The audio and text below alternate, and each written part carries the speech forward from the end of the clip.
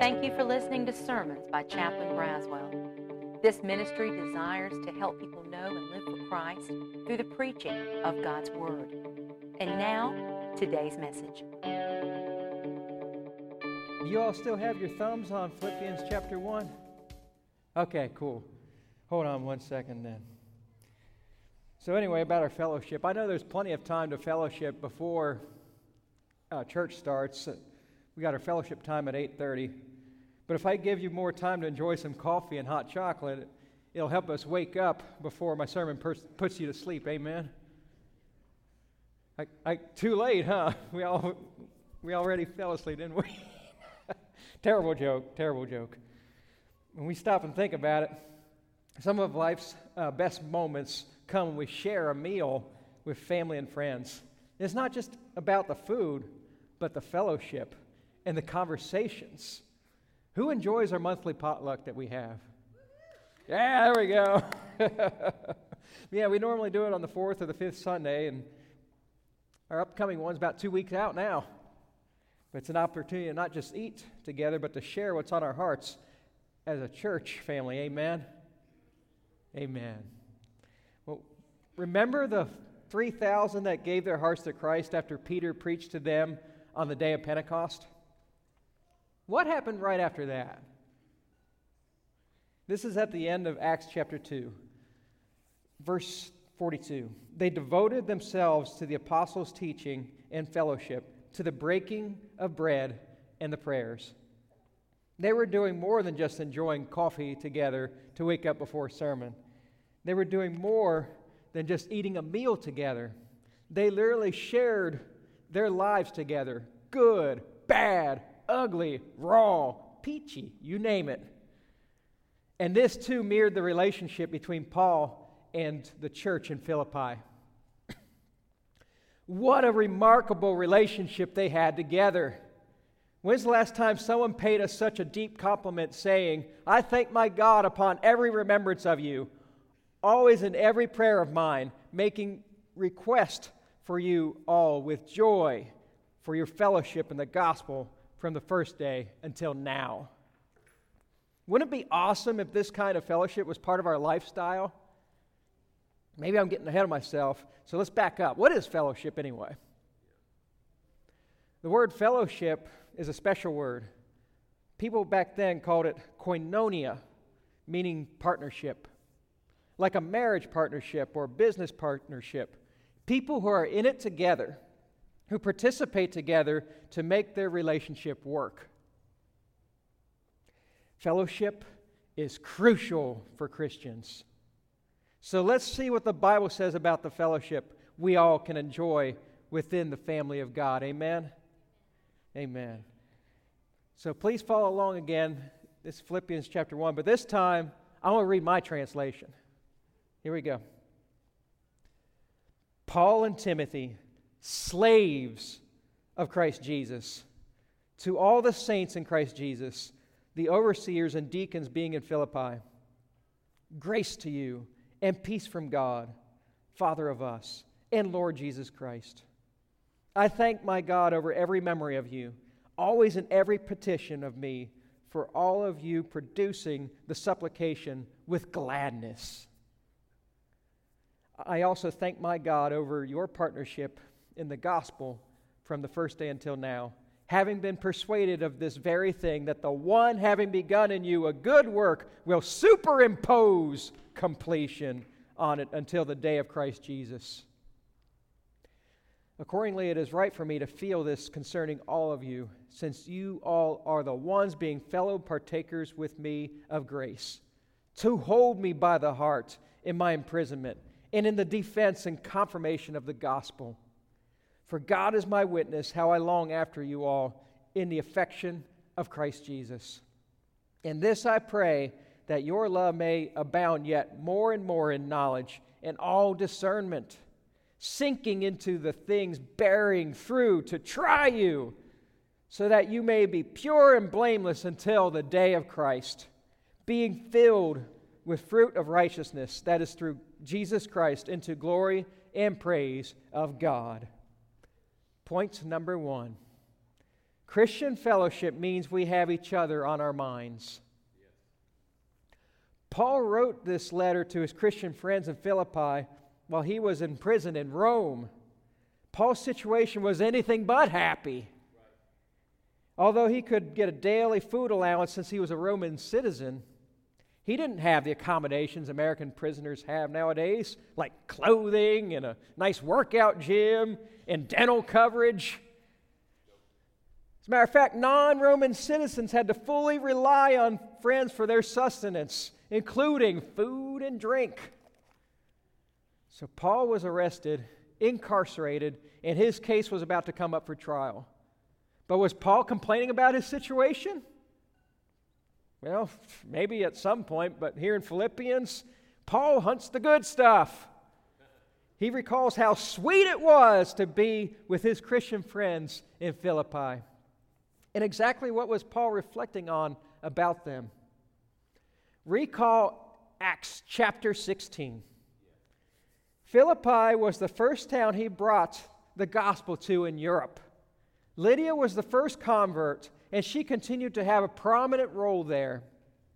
The Philippian jailer gave his heart to Christ after an earthquake rattled the shackles off Paul, Silas, and the other prisoners. Death was the penalty given to any jailer who allowed prisoners to escape during the watch. And he was about to do it to himself when Paul tells him, "Don't hurt yourself. We are all here." If we had the opportunity to escape, wouldn't we do it? Well, we got one. But what a statement Paul, Silas, and the other prisoners made by staying. The Philippian jailer was so moved that he asked Paul and Silas straight up, "What must I do to be saved?" "Believe in the Lord Jesus Christ and you will be saved, you and your entire household." And the Philippian jailer had them over to his house, allowing Paul to tell them about Jesus. Then they were all baptized. Then they enjoyed food and fellowship afterwards. The memories Paul and his Philippian friends made with each other don't get much more special than that. Amen? Amen. And guess what else Paul thought about? How about the problems they were having? He thought of their needs, their troubles, and their hardships. And the same was true on their end. The Philippians were thinking of Paul's needs. His mind was on them. Their minds were on him. Who has ever survived a natural disaster? Bless your heart, brother. Bless your heart.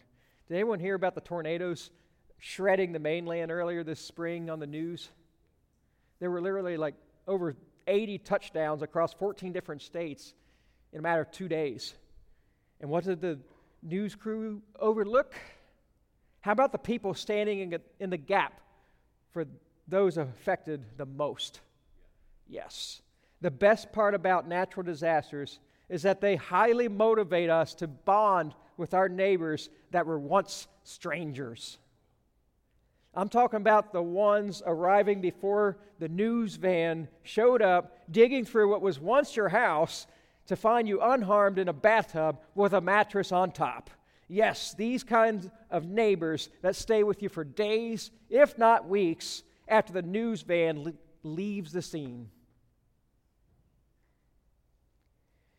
Natural disasters embody one of the reasons why God made the church a family to begin with.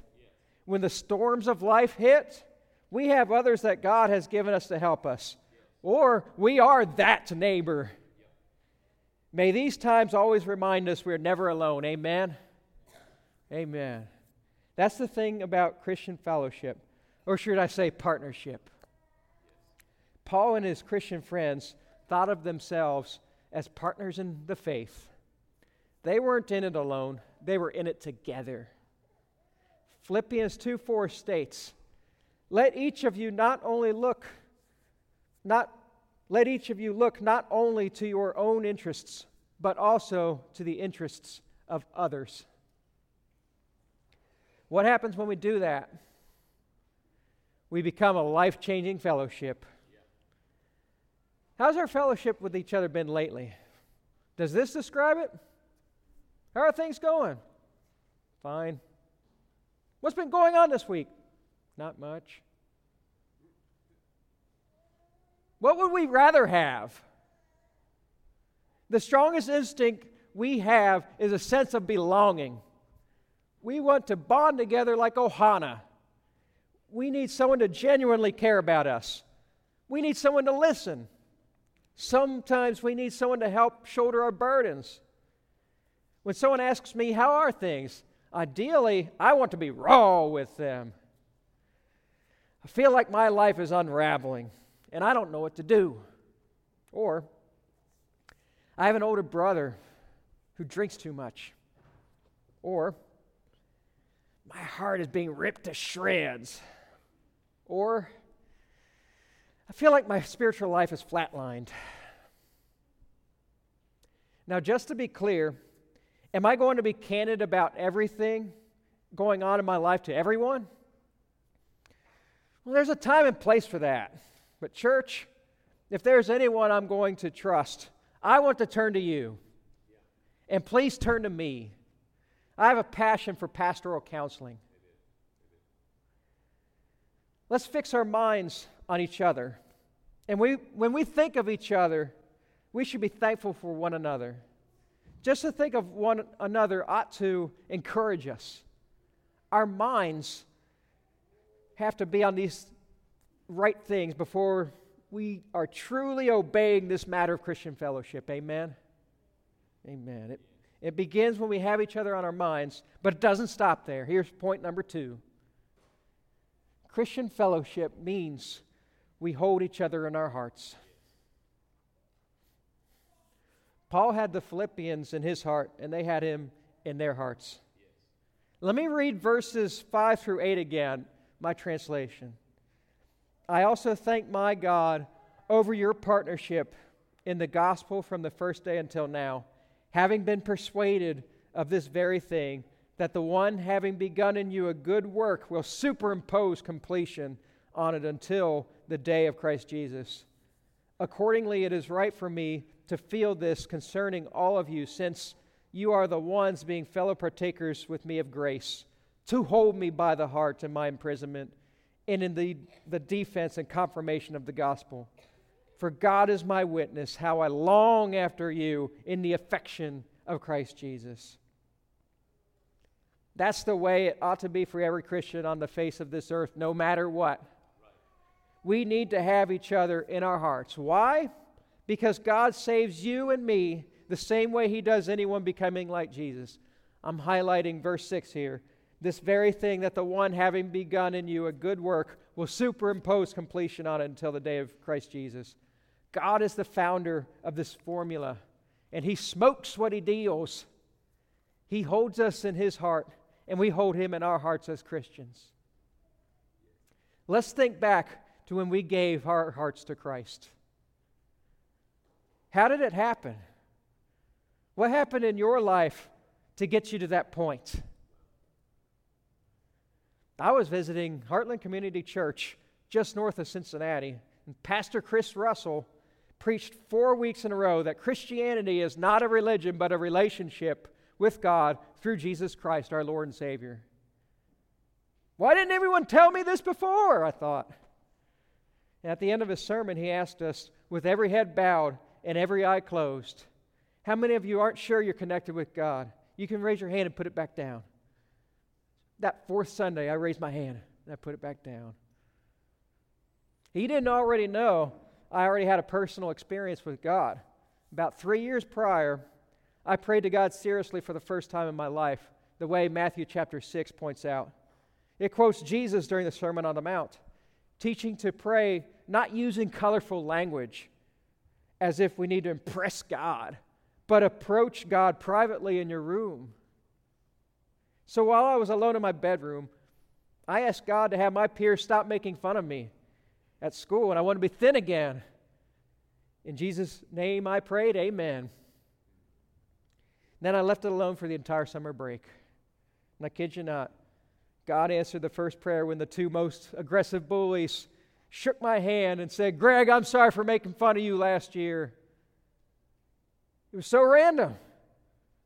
I walked out of that restroom thinking, maybe there is a God. They never made fun of me again, at least not to my face. And I started making friends again that year. Remember what God did for me? Or I remembered what God did for me.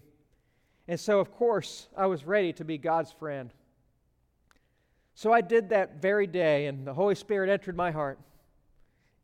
When we gave our hearts to Christ, we had to realize that God gave His heart to us, the church. Amen? It's mutual. So as we're thinking about how we gave our hearts to Christ, how did our lives change? How would we describe the before and after? Watch the salvation formula show up. We did nothing to merit the Holy Spirit in our hearts. I didn't deserve it. I was a sinner who flat out rejected God initially. But I pleaded to God to be friends with Him. And He answered while I was still a sinner, not expecting me to fix myself before it happened. Thanks to God answering that first prayer, my faith was awakened. I then started attending regularly, studying the Bible in my youth group, soaking in life-changing lessons, gradually dying to myself and living for Him. But who was making sure I was on track to be saved? Yes, God Himself. And God is at the center of it. Hence verse 6. The one having begun in you a good work will superimpose completion on it until the day of Christ Jesus. Superimpose completion means He's doing the work. Yet not I, but Christ in me. Amen? Yes. Amen. And watch God use you and me to speak to each other so we become more like Christ. I found at praywithconfidence.com 5 ways in which God speaks to us. Number 1, of course, we can probably name this one, the Bible itself. Yes. Number 2, through prayer. Yes. Number 3, through the Holy Spirit. Number 4, through trusted advisors. And 5, through past experiences. Guess who is at the root of those trusted advisors? It's us, the church. Exactly. And Paul states in Philippians chapter 4, verse 9, whatever you have learned or received or heard from me or seen in me, put into practice, and the God of peace will be with you. Church, take courage and let God speak through us. Let's hold each other in our hearts so our hearts can be more like Jesus's. Amen? Yeah. Being exactly like Christ is the ultimate goal. And we will naturally help each other get there. Christian fellowship means we keep each other on our minds and in our hearts. And point number 3, in our prayers. Paul states in verses 9 through 11, and this I pray, that your love may abound yet more and more in knowledge and all discernment, sinking into the things bearing through to try you, so that you may be pure and blameless unto the day of Christ, being filled with fruit of righteousness, that is through Jesus Christ, unto glory and praise of God. What does prayer actually mean? How many of y'all have heard this definition? Prayer is talking to God. Yeah, exactly. And technically, that's not the definition of prayer. The result of praying is communicating with God. And the root of its definition is what gets Christians in sound communication with God.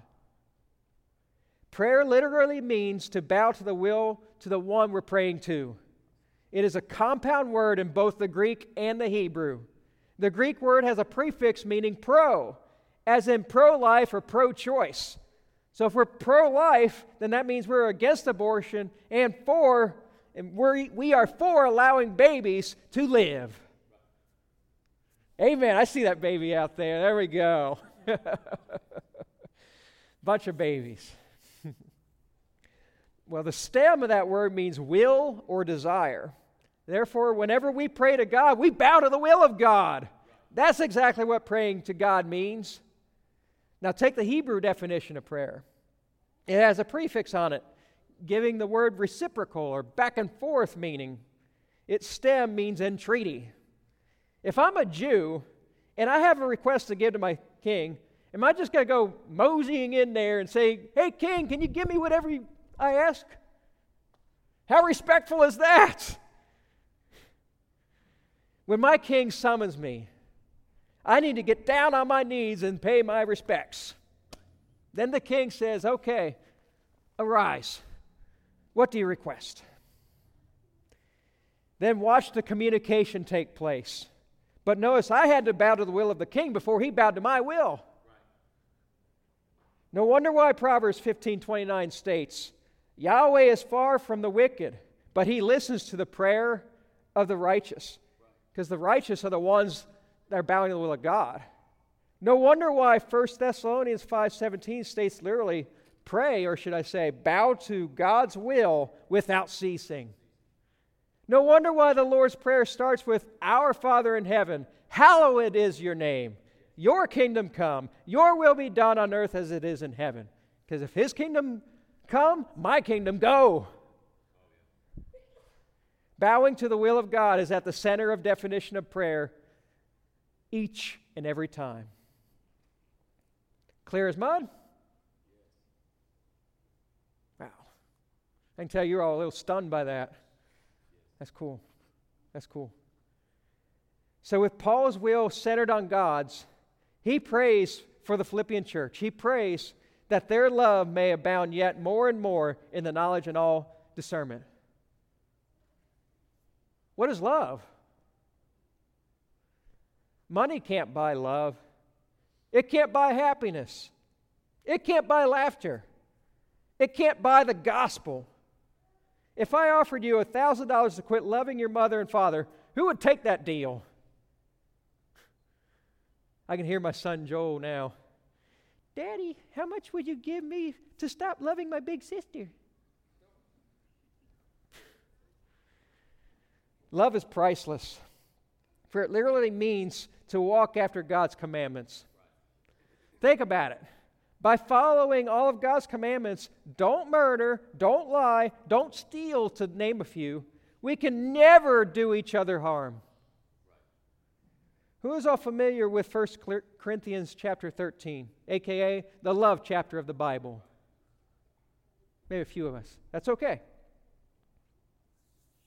According to SermonCentral.com, Jim Kane took that passage and expressed it in a way to show the love we need to have for our church, Johanna. Here's how he put it. If our church could hold services in 5 languages, or our members could speak 3, but we didn't love others, we would be all talk and no action. If our church really expressed its spiritual gifts with wholehearted service, and we became spiritual giants, but we did not love others, what good would we be? If our church had such faith that resulted in great healings and great miracles taking place, but we really did not love others, what would be the point? If we gave 50% of our budget to missions across our nation and around our world so that a great deal of spiritual and physical poverty was alleviated, but we did not love others, why would we do it? Our church is patient and kind. Our church is not jealous or boastful or proud or rude. Our church does not demand its own way. Our church is not irritable, and it keeps no record of when it has been wronged. Our church is never glad about injustice, but rejoices when the truth wins out. Our church never gives up, never loses faith, is always hopeful, and endures through every circumstance. God and His love will last forever. There are 3 things that will endure beyond our church: faith, hope, and love. And the greatest of these 3, love. So often we measure how well our church is doing by how many people attending and how much money they slip into the offering plate. But what we need most of all is to find some way to see if we are growing in our love for one another. Amen? Imagine being able to stand up here and report that our love for one another increased 70% last week. But how do we measure that love tangibly? Remember this. People who attend this church or any other can tell right away if a place containing true fellowship of love. If that place is containing true fellowship of love. And do we have love as our congregation? You bet we do. But let's make the good better. As Paul encouraged the Philippians, we need to abound still more and more in our Christian love. Amen? Amen. So Paul prays for the Philippians their spiritual warfare, according to verse 9. And this I pray, that your love may abound yet more and more in knowledge and all discernment. But then he prays for trials to come their way. Ooh, why? Verse 10, sinking into the things bearing fruit to try you, so that you may be pure and blameless unto the day of Christ. We hate trials and suffering in America, don't we? Who all dreads that physical training at 6:30 in the morning? Come on, be honest. Maybe a little bit, huh? But if we don't do it, then we don't grow in it.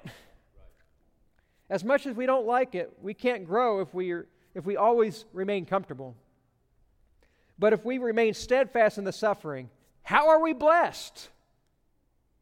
Hebrews 12:11 states, for the moment all discipline seems painful rather than pleasant, but later it yields the peaceful fruit of righteousness to those who have been trained by it. Sounds like a lot like verse 11, amen? Being filled with fruit of righteousness, that is through Jesus Christ in the glory and praise of God. Pain is never pointless, for God never wastes pain. Why? Who doesn't want to become more like Christ? Well, uncomfortable trials, they mold and shape us to become more like Him every time. God will never waste that pain.